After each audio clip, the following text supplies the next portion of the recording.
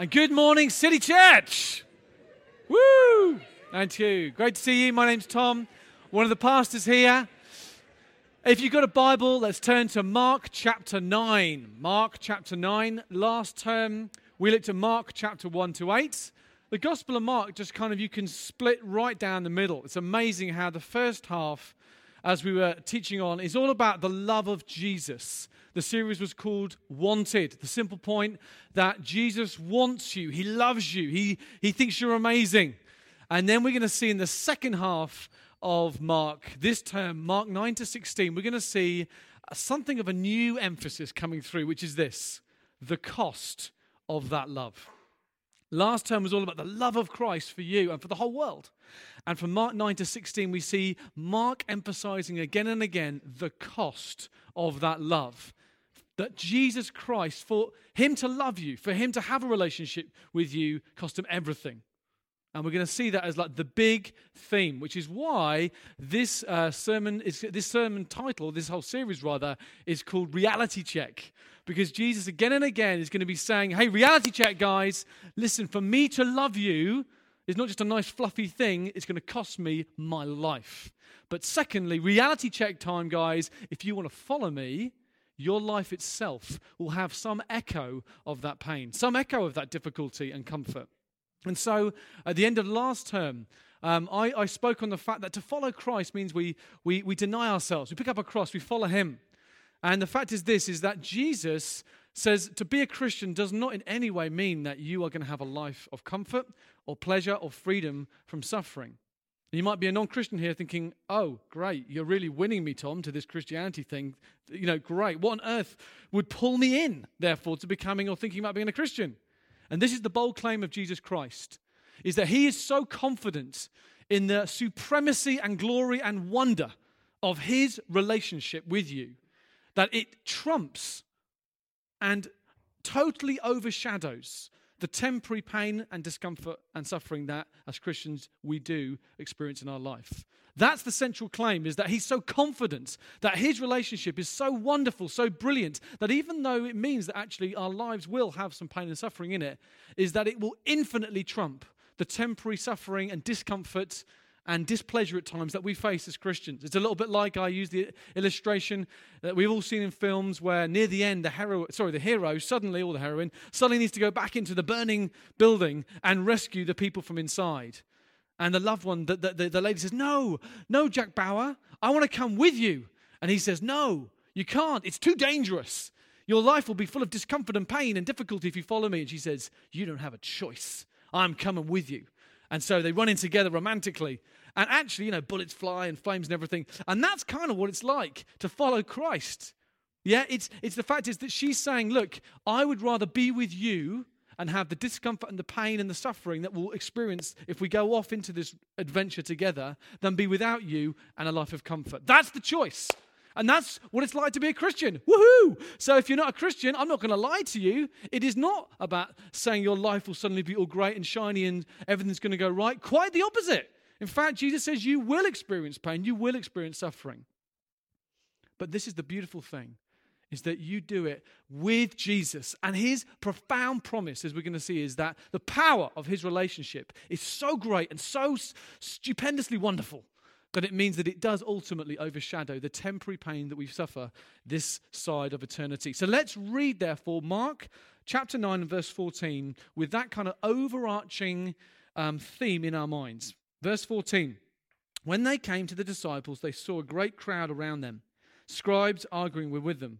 And immediately all the crowd, when they saw him, were greatly amazed and ran up to him and greeted him. And he asked them, what are you arguing about with them? Someone from the crowd answered him, Teacher, I brought my son to you, for he has a spirit that makes him mute. And whenever it seizes him, it throws him down, he foams and grinds his teeth, and he becomes rigid. So I asked your disciples to cast it out, and they were not able. And he answered them, O faithless generation, how long am I to be with you? How long am I to bear with you? Bring him to me. And they brought the boy to him, and when the spirit saw him, immediately it convulsed the boy. He fell on the ground, and he rolled about, foaming at the mouth. And Jesus asked his father, how long has this been happening to him? And he said, from childhood. And it has often cast him into the fire and into the water to destroy him. But if you can do anything, have compassion on us and help us."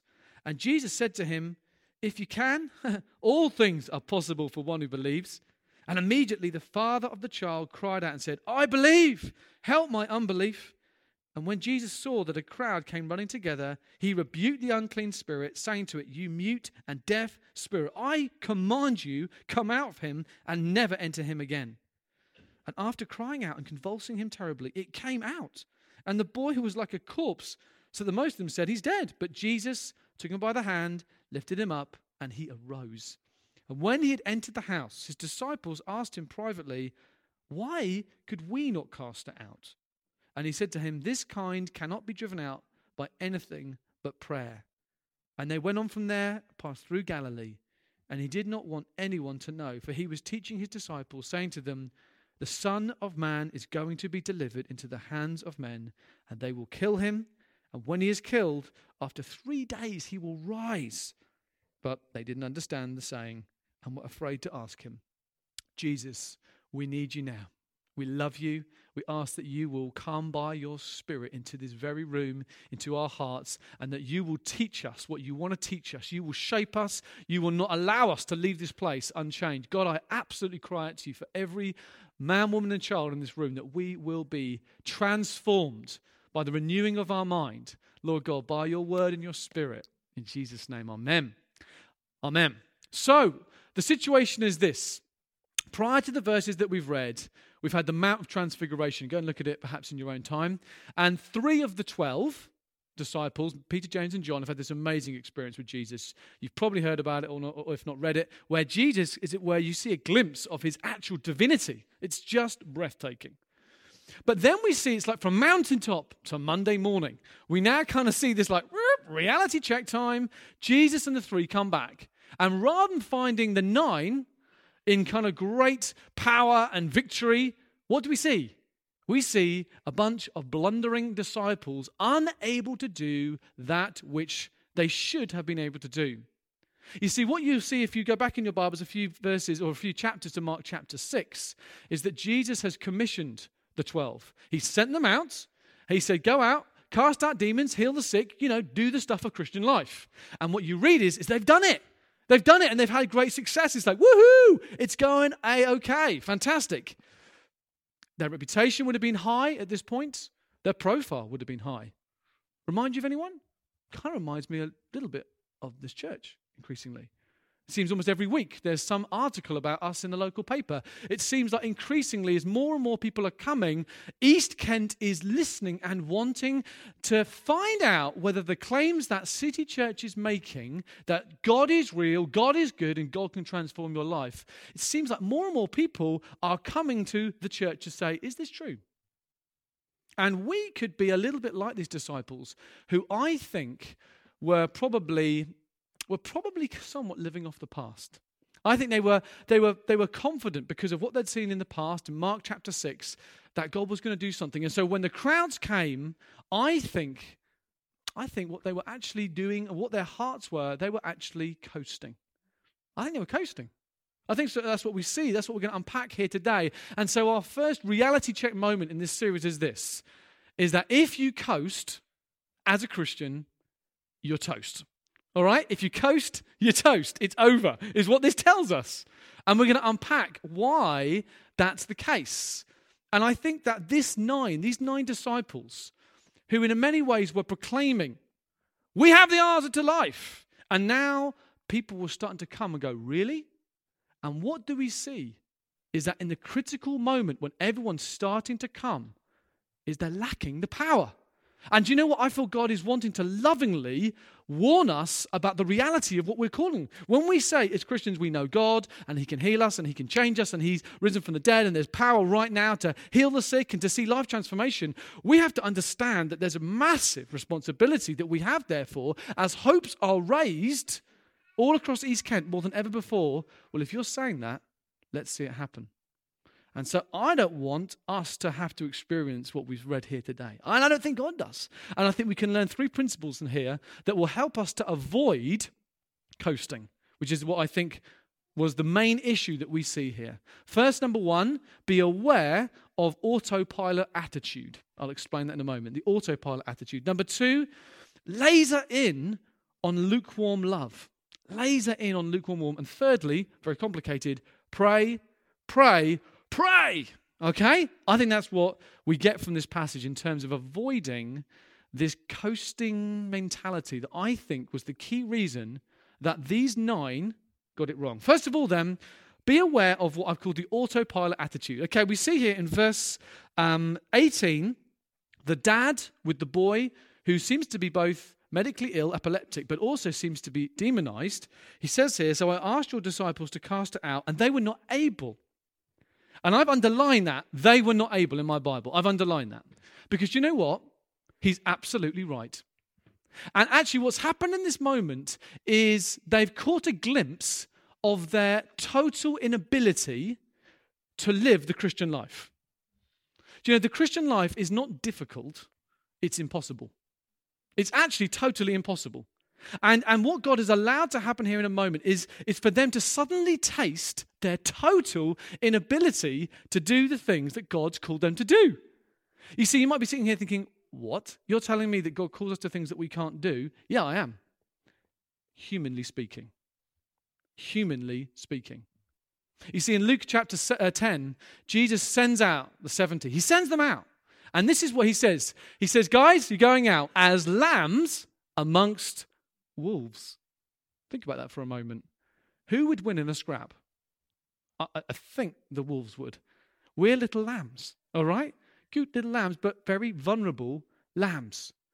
Jesus' definition of Christians going on mission, Christians trying to do the thing God's called us to, is you're a lamb amongst wolves. And he even then says, take no knapsack, take no extra sandals, take no money. He makes it even more vulnerable. What's he trying to do? He is trying to ram it home. You are dependent. And your sinful fleshly tendency will be to think you can do it without me. That's what you will slip into. And I want you to be profoundly, acutely, uncomfortably aware you can't. You need to stay 24/7 in an ongoing war with that part of our heads and hearts that tries to slip us into a autopilot attitude. Now, I'm no pilot, but I get the idea that when a plane is kind of at 35,000 foot, blue sky, easy peasy, lemon squeezy, that's when they press the autopilot button and it basically just flies. And we can see that here, I think these guys are just cruising off their reputation and their previous spiritual experiences. You know, they're just cruising from, 2 years ago I had a quiet time, so I'll be fine here. And they're just cruising along. And actually, it is deadly. It's absolutely deadly. The Christian life is not like cruising along at 35,000 feet. It's actually more like flying a plane through a mountain range. You do not put a plane on autopilot if you're flying through a mountain range. You are red alert, focused every minute of the time, focused in terms of making sure that you are steering that thing and giving it your full attention. Matthew 28, Jesus says, go into all the world and make disciples of all nations, teaching them to obey everything I've commanded you. Let me ask you this question. Is that possible? It is totally impossible aside from God. It's like saying, to make a disciple is like saying, I want you to go out and to make those trees into elephants. All right? It's like to make a disciple is to co-labor with God in turning someone from being someone who doesn't love God, who isn't about God, who is fundamentally about themselves, into someone whose very life is all about him. That is the greatest miracle that can occur on planet Earth. That's what the Bible tells us. It is totally and breathtakingly impossible. And the moment that they and we slip into autopilot attitude in our lives, then the rot starts to set in. How we view the task that God has given us in terms of our Christian life. I know it sounds weird because you think this sounds a bit depressing. Actually, it's the kindest thing that Jesus can say. It's the kindest thing that we can be reminded of. You see, their weakness was that they were weak in knowing that they were weak. They were weak in knowing that they were weak. They effectively had slipped into a presumption, into a kind of pride. I think in their thinking, they were viewing this thing will be fine. We can do it. We can just blag it, basically. They're blagging the Christian life. And it came round and bit them. And I don't know whether it's just me, I find that very challenging. Because I think this is a warning check. This is a reality moment for us as a church and you individually, if you would say that you're someone who follows Jesus. You see, in the Old Testament, you see from start to finish, it's this kind of idea. The whole point that God chooses weak men and weak women. Why? Is so they never forget their dependence on God. From Moses, the man who was like the guy in class who would have been the one with the stammer, the one who was bullied, the quiet, meek guy. God uses him to lead the nation of Israel, including seeing whole seas parted. Why? Is God cruel? No, he wants him to stay dependent. With Abraham, he calls a guy who's not in the prime of his life, but he's right near the end of his life, and his wife who physically could never have babies, and he says, yeah, you're going to have so many babies, ultimately the whole world's going to be blessed. Do you think he would have felt dependent on God for that promise to be fulfilled? You bet your life. King David, the youngest brother, would have felt way out of his depth. You see it like a heartbeat all the time. What's God saying? I want to warn you against an autopilot attitude. With our minds, how we view the Christian life. Do we see it as something that is achievable? Is our life just kind of happening? Do weeks just fly by? And we're not actually consciously thinking, Lord, I can't even live this day unless you sustain me. I'm going to give you a couple of examples. You think about knowing the will of God. I talk to people at times and I'll say, do you know what you want to do with your life? And often the language is effectively kind of like, well, I want to do this thing. And effectively it feels like they're saying, I want to do this and hopefully God will bless me. And actually what you see in the scripture is this incredible reversal of that. That if you're a Christian, it means that your life no longer is your own. And this is the deal. I don't think the Bible says to know the will of God for your life is an easy thing at all. I don't think it says that. Romans 12 says this. Don't be conformed to the world, but be transformed by your thinking. Why? So that you may be able to test and approve, and by testing, discern the will of God. So if your mind is not conformed but transformed, i.e. radically changed, then by testing, whatever that means, you may discern the will of God. Think about that. Is that implying that you're just going to automatically always know what the will of God is for your life? I mean, we know the general will of God through Scripture, but God has this particular moment-by-moment will for you if you're a Christian and you follow Christ. And I find this a very sobering reality that I can't just presume upon knowing the will of God for my life. I want to say, Lord, humbly, I need to know, Lord, am I doing the right things? Lord, speak to me. There's a wrestling. Romans 12 tells us it's not just an easy thing. And then even when you know it, doing the will of God. Do you think doing the will of God is an easy thing? No. If we're in autopilot mode, we're in trouble. We have to be those that fight against that. You might say, Tom, listen, I've just got a very normal job. It's just to pay the bills. I can do that in autopilot, sure. No, actually, the Bible says to do all things for the glory of God. All things. That means every area of our lives as Christians is meant to be humbly glorifying God. Is that something we can achieve in autopilot? I don't think so. I think it requires a tenacious, almost aggressive, holy sense of, Lord, search my heart, help me to live this one day in a way that glorifies you. Jesus in John 4 says the Son can do nothing except what he sees the Father doing. Parents, I've just felt this recently. I've got Daisy, Lily and Poppy, and I was praying and I suddenly realized I can't make them love Jesus. And that's obvious, isn't it? But I can't make them do that. And God was reminding me so that I would feel that sense of dependence on God. I wouldn't just think, well, if I get the Bible out every so often and I talk about Jesus, then they'll automatically do it. No. God alone. God alone. And God wants us to be living in a place of ongoing understanding of this. You might even be here and not a Christian and just be looking in on this whole thing. And the amazing thing is the Bible tells us that actually you can't even become a Christian without his help. Is that you, of course, are involved in using your mind and thinking it through, but ultimately even it's God himself who gives you that sense of need for him. He's been prior at work on your heart even before you got here today, giving you an appetite to think these things through. Giving you an appetite. You might be newly married or about to get married. Hey, listen, don't allow an autopilot attitude to slip in. Don't allow that. Know and feel that sense of, Lord, I know that if that creeps in, I'm in trouble. I think about some of the things we're facing together.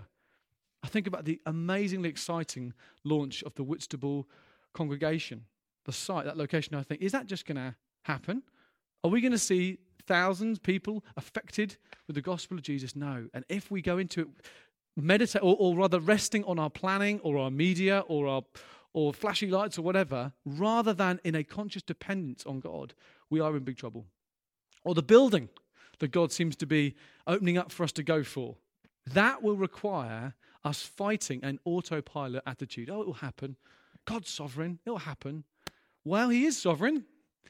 But you know what? He calls us to be on red alert. Stay awake is one of the big themes that Christ is constantly saying to his followers. Stay awake. Unity.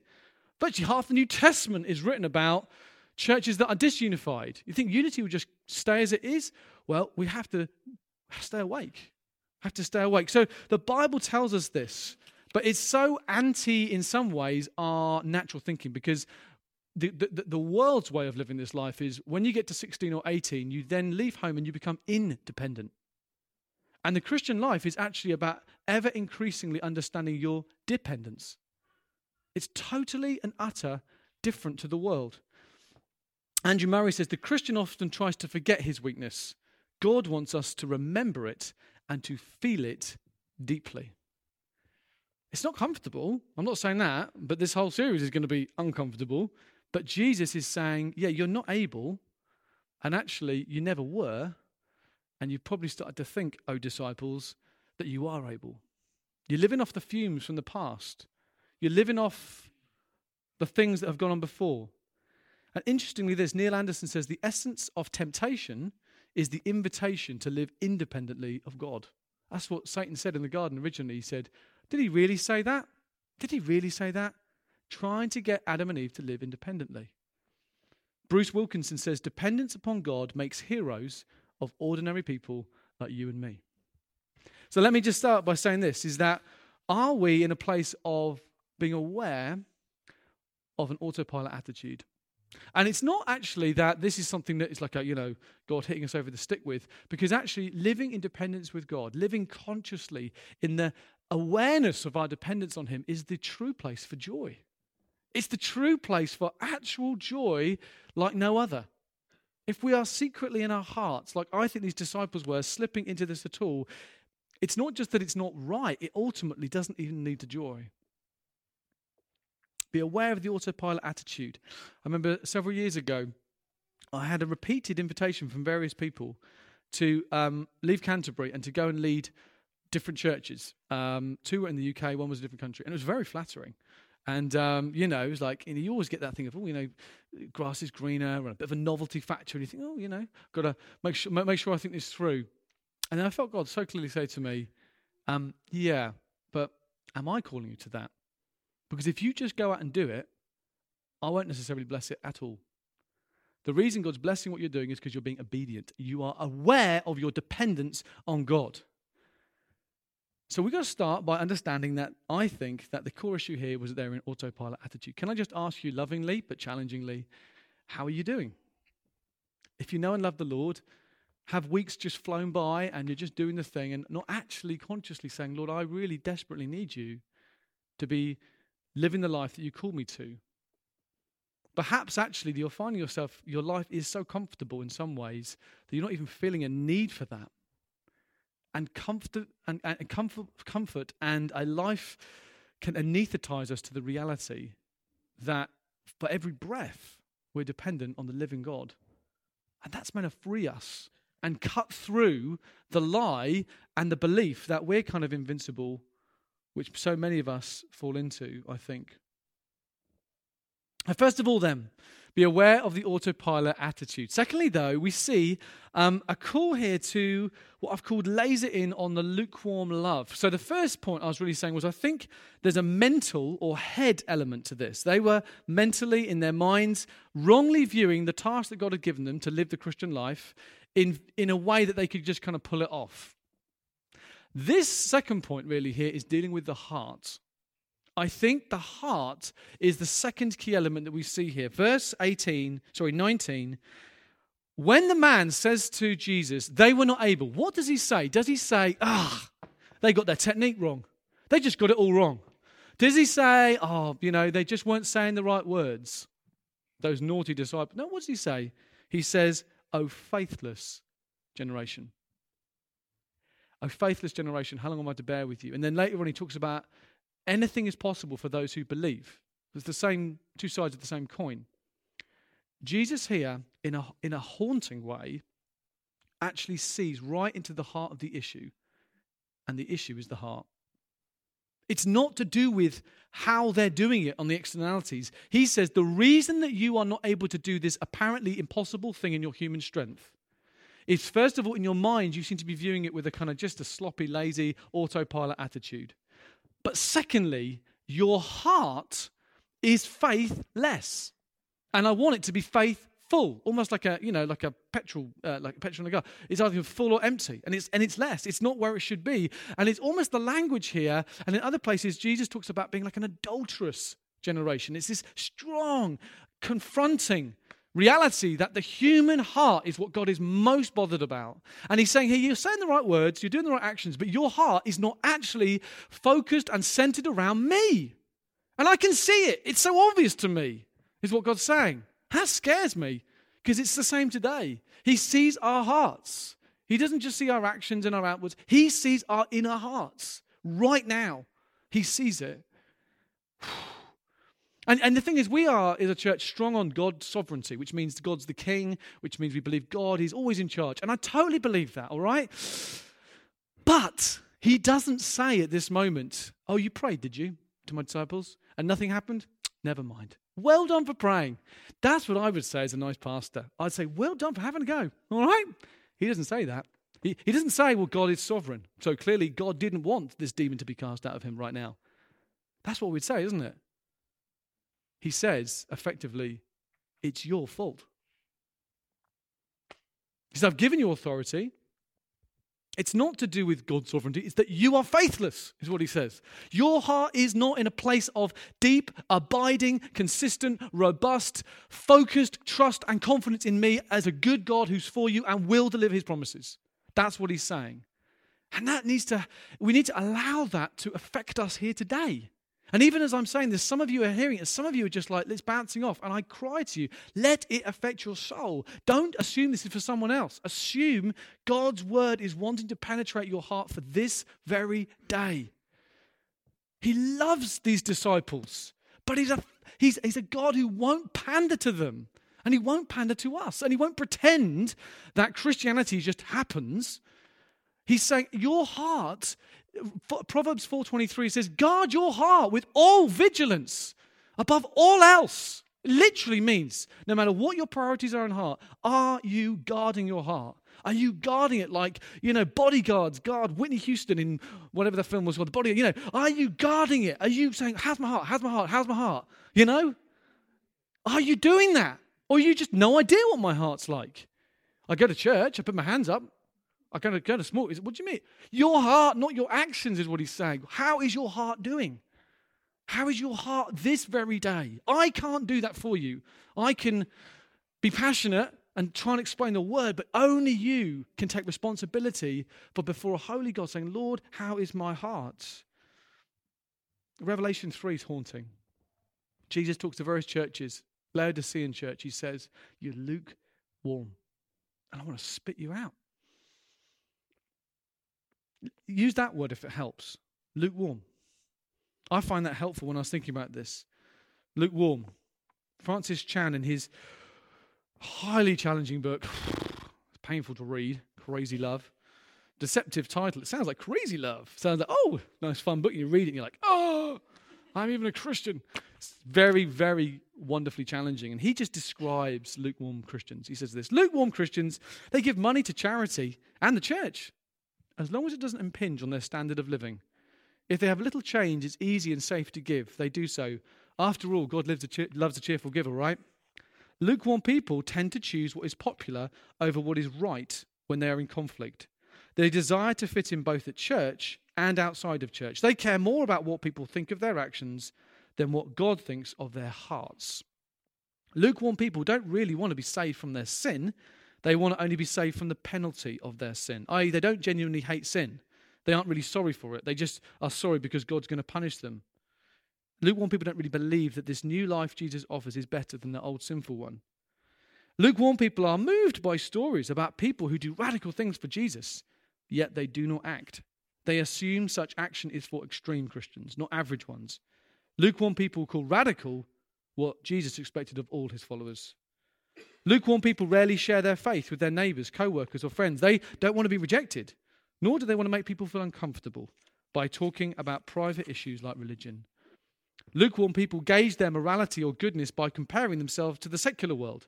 They feel satisfied that whilst they aren't as hardcore for Jesus as some, they are nowhere near as nasty as the guy down the street. And lukewarm people say they love Jesus, and he is indeed part of their lives, but only a part. They give him a section of their time and their money and their thoughts, but he isn't allowed to control their lives. I find that hugely challenging. I'm preaching this to myself. I know you know that, but just say that. Charles Spurgeon says this. He says, I don't think the devil cares how many churches that we build, as long as they have lukewarm preachers with lukewarm people. He's right. We could have thousands in this church, thousands of churches across the UK. But if we are lukewarm, what this tells us, we will be ineffective. It's not about technique. It's not about getting the words right. It's about the secret inner place of the heart. And only you and your God can know that. And what Jesus isn't saying, he's saying, oh, we all go through lukewarm periods sometimes. He says, you've got to go to war on it, friend. It's not meant to be there. He doesn't let us off the hook and go, hey, chill out, Tom. Goodness sake. He is zealous for your soul. He yearns to have your full affections and your full trust. He yearns for it like a father yearns for his children who are wayward and are just giving him this, but they're not actually in their hearts trusting him. And God this year, I believe, He wants to help us. Hard words produce soft hearts, says Mark Driscoll. Soft words produce hard hearts. God's words are hard because they need to be hard to smash through our hard hearts. They keep them soft. Soft words of everything's fine produce a autopilot attitude people, produce a lukewarm heart attitude people. How is your heart today? How is it? Is it growing in its passion for God? In its faithfulness, in its passions for him? Is your appetite for him increasingly your main appetite in life, or is it other stuff? Because what will happen is what we've just read about today, is that we'll enter into things, we'll approach things that are impossible and think we'll just blag it, and actually we'll have a rude awakening again and again. That's the reality for us. There is no kind of middle nice path. It's a radical path. It's a narrow path, is what Jesus says, to follow me. Wide is the path that is to destruction. Narrow is the path I call you to follow on. He's using metaphors to tell us it isn't easy. It isn't easy. I won't lie to you. But it's radically important. So you're probably sitting there thinking, okay, I feel some level of desire to not have an autopilot attitude in my mind and to have a heart that isn't lukewarm. I hope, if not all of us, are feeling that. So I want to finish by just saying, how? Is there any hope? Because see, Jesus could have at this point says, I am absolutely fed up with you lot. I'm just go. I'm not going to. He doesn't say that. I love this. And when he'd entered the house, so he takes, these guys are feeling like idiots, all right? They've failed. The whole town's come and they have failed. And Jesus lovingly then takes them to verse 29, into his house. His disciples ask him privately, why couldn't we cast it out? And he says, this kind cannot be driven out by anything but prayer. Now, I wish I had some funky, groovy, innovative final point, but it's just what it says. It's prayer. It's prayer. You're hearing about prayer at church. Prayer.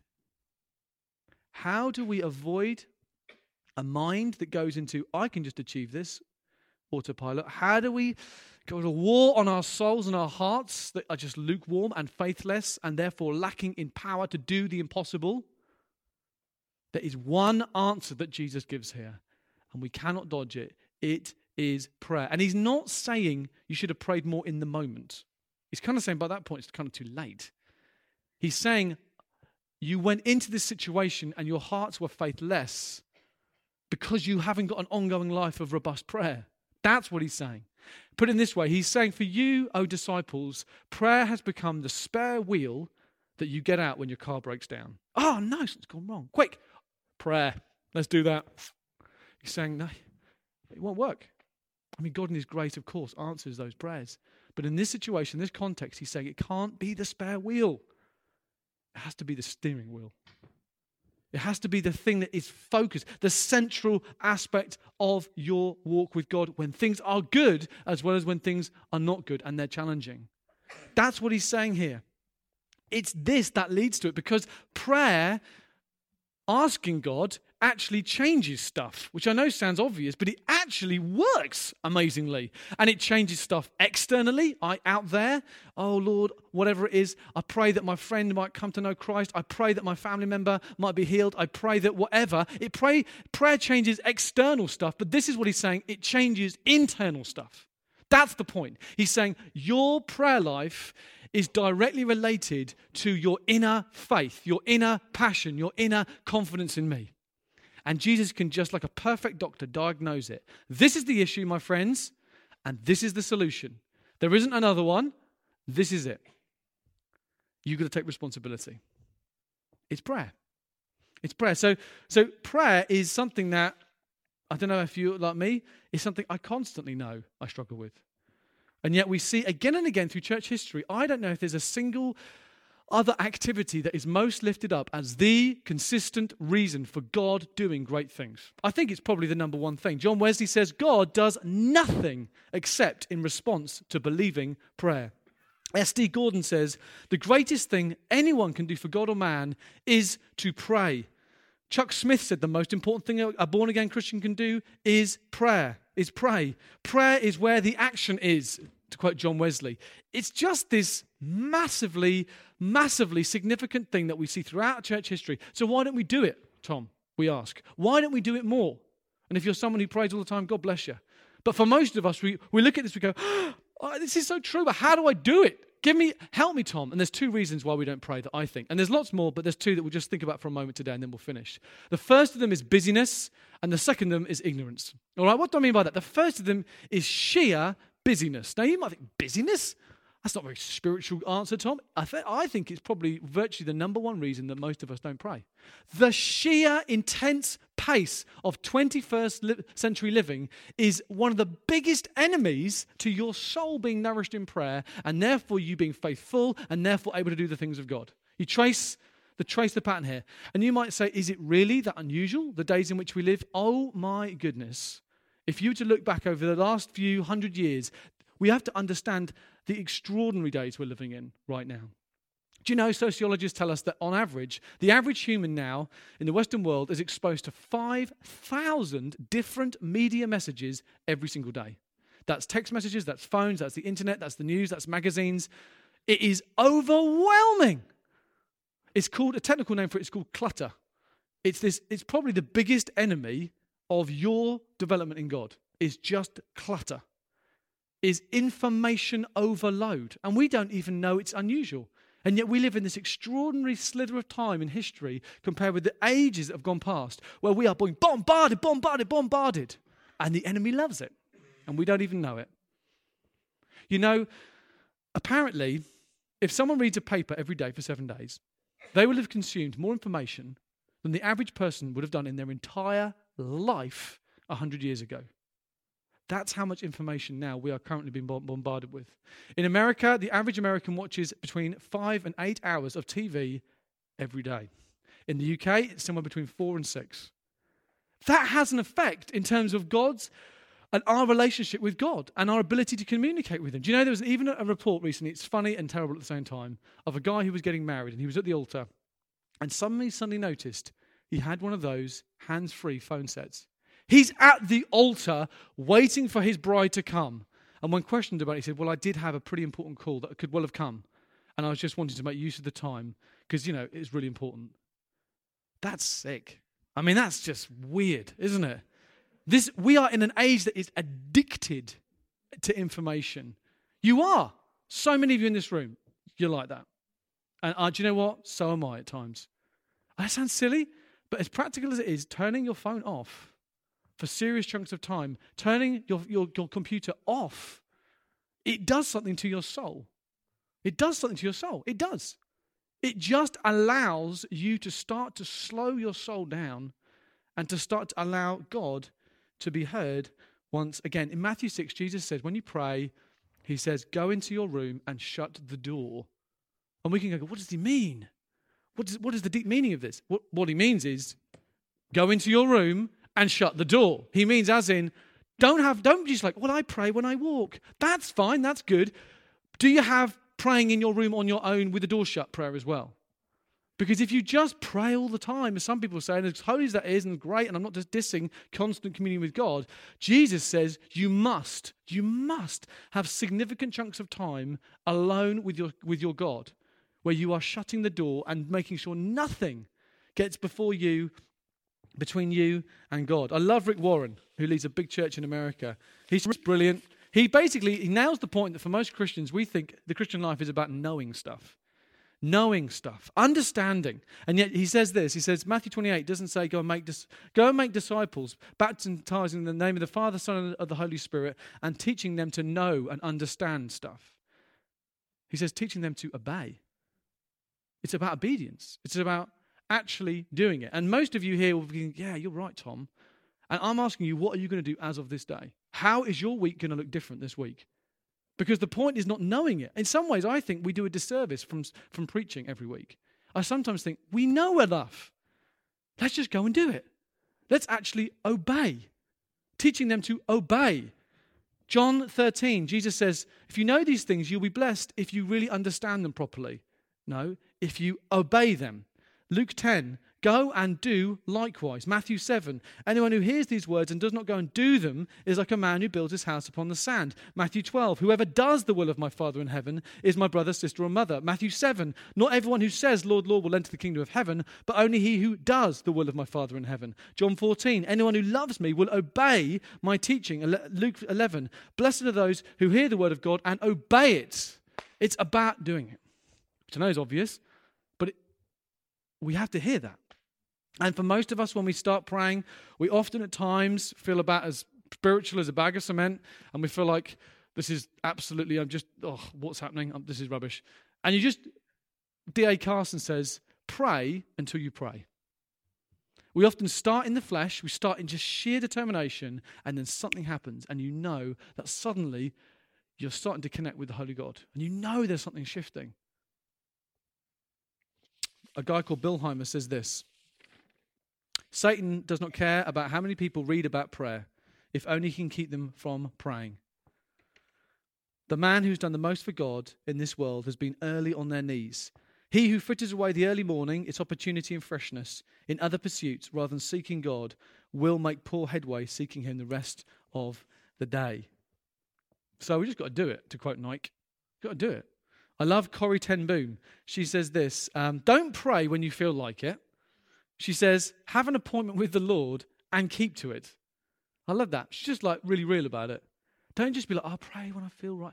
Yeah, there's nothing wrong with that. But have a life where you are actually putting in place regularly, daily time with your God. So first of all, then, I think busyness. But I think secondly, and with this we'll finish, ignorance. But I think there's a couple of aspects. I think we're ignorant of the power of prayer. Most of us, And I think we're also ignorant to whom it is that we're praying. I think we're ignorant, most of us, to the power that the Bible tells us as to prayer. I mean, in this passage alone, Jesus clearly links prayer, ongoing prayer, with a heart that is full of faith and able, therefore, to do amazing, impossible things. But I think often we can have and I think I've sometimes fallen into the trap of only thinking of prayer perhaps in terms of just kind of being with God. And that's a good thing. It's good to be with God.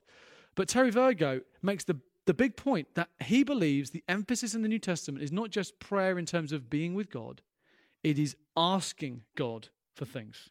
Again and again and again, it is ask and you shall receive, seek and you shall find, knock and the door will be open to you. Again, Jesus says, you do not have because you do not ask. It's like the promises of God are there waiting for us to ask God, and then he'll bring them into existence and into reality. John 15 says this. Jesus said, you did not pick me, but I chose you to go and bear much fruit, fruit that will last, so that whatever you ask in my Father's name, he will give you. So Terry Virgo famously says, that one verse alone tells me this. This is my identity as a Christian. Are you ready for this? I am a hand-picked asker. I've been picked by God, and my job is to ask him. You did not choose me, I chose you, so that you bear much fruit, so that you can ask. Whatever you ask in heaven, he will give you. That's our identity. We are those that ask God because there is enormous, incredible power available when we ask God to do the things that he's promised to do. He doesn't do things that he hasn't promised to do. But when we say to him, God, you said, you told us through this, or you said it through a prophetic word, Lord, I believe you. There is something incredibly beautiful and sweet and precious and powerful when we do that. Paul, the great apostle Paul, he says he experienced something called the third heaven, which sounds phenomenally bizarre and amazing to me. Some other experience that probably most of us have never had. It says also that the way he became a Christian was by the risen Lord himself appearing to him and knocking him off a horse. So you could say his spiritual credentials were fairly impressive. And yet, what is one of the greatest themes when he writes letters to the churches that he's with? Pray for me.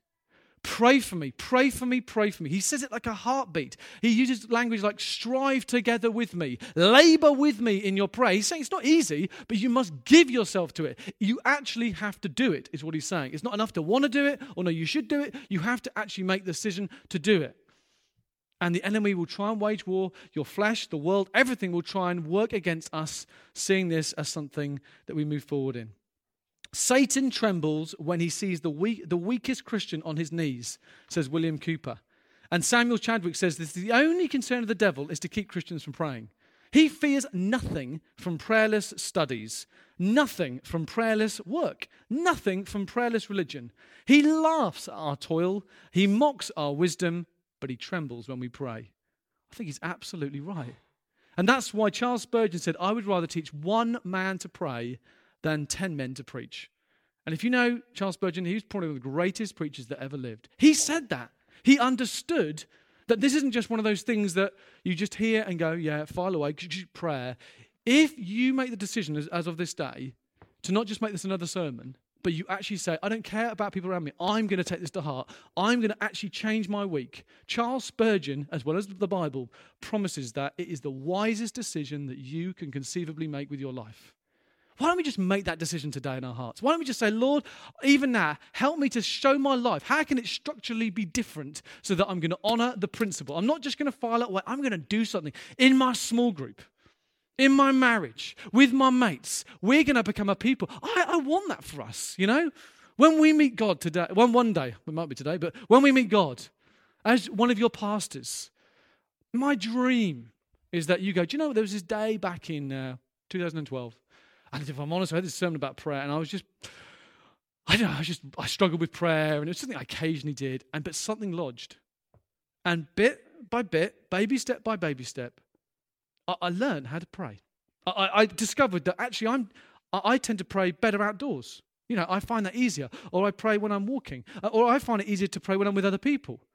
Because we're all different. The actual practicalities of how you find it easier to pray are totally secondary.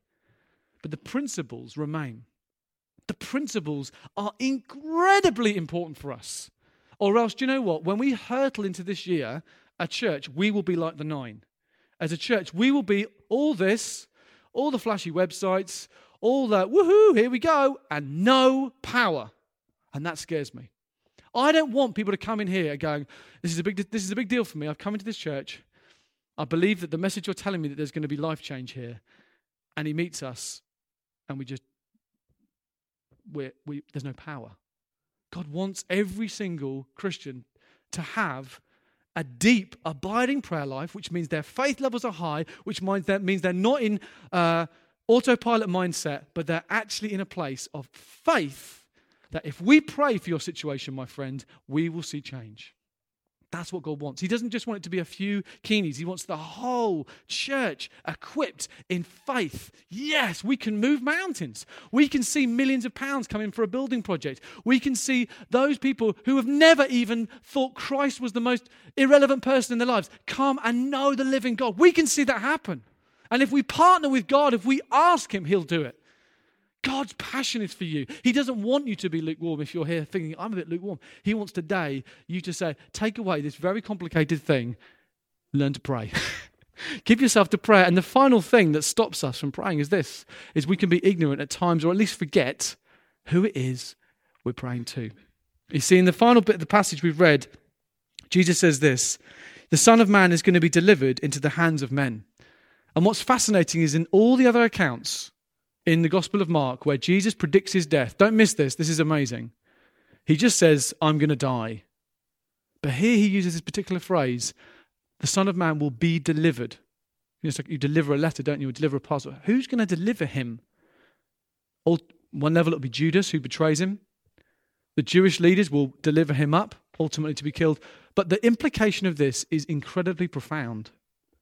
Who will ultimately deliver Jesus Christ to be killed for your sin and my sin? His Father. His Father.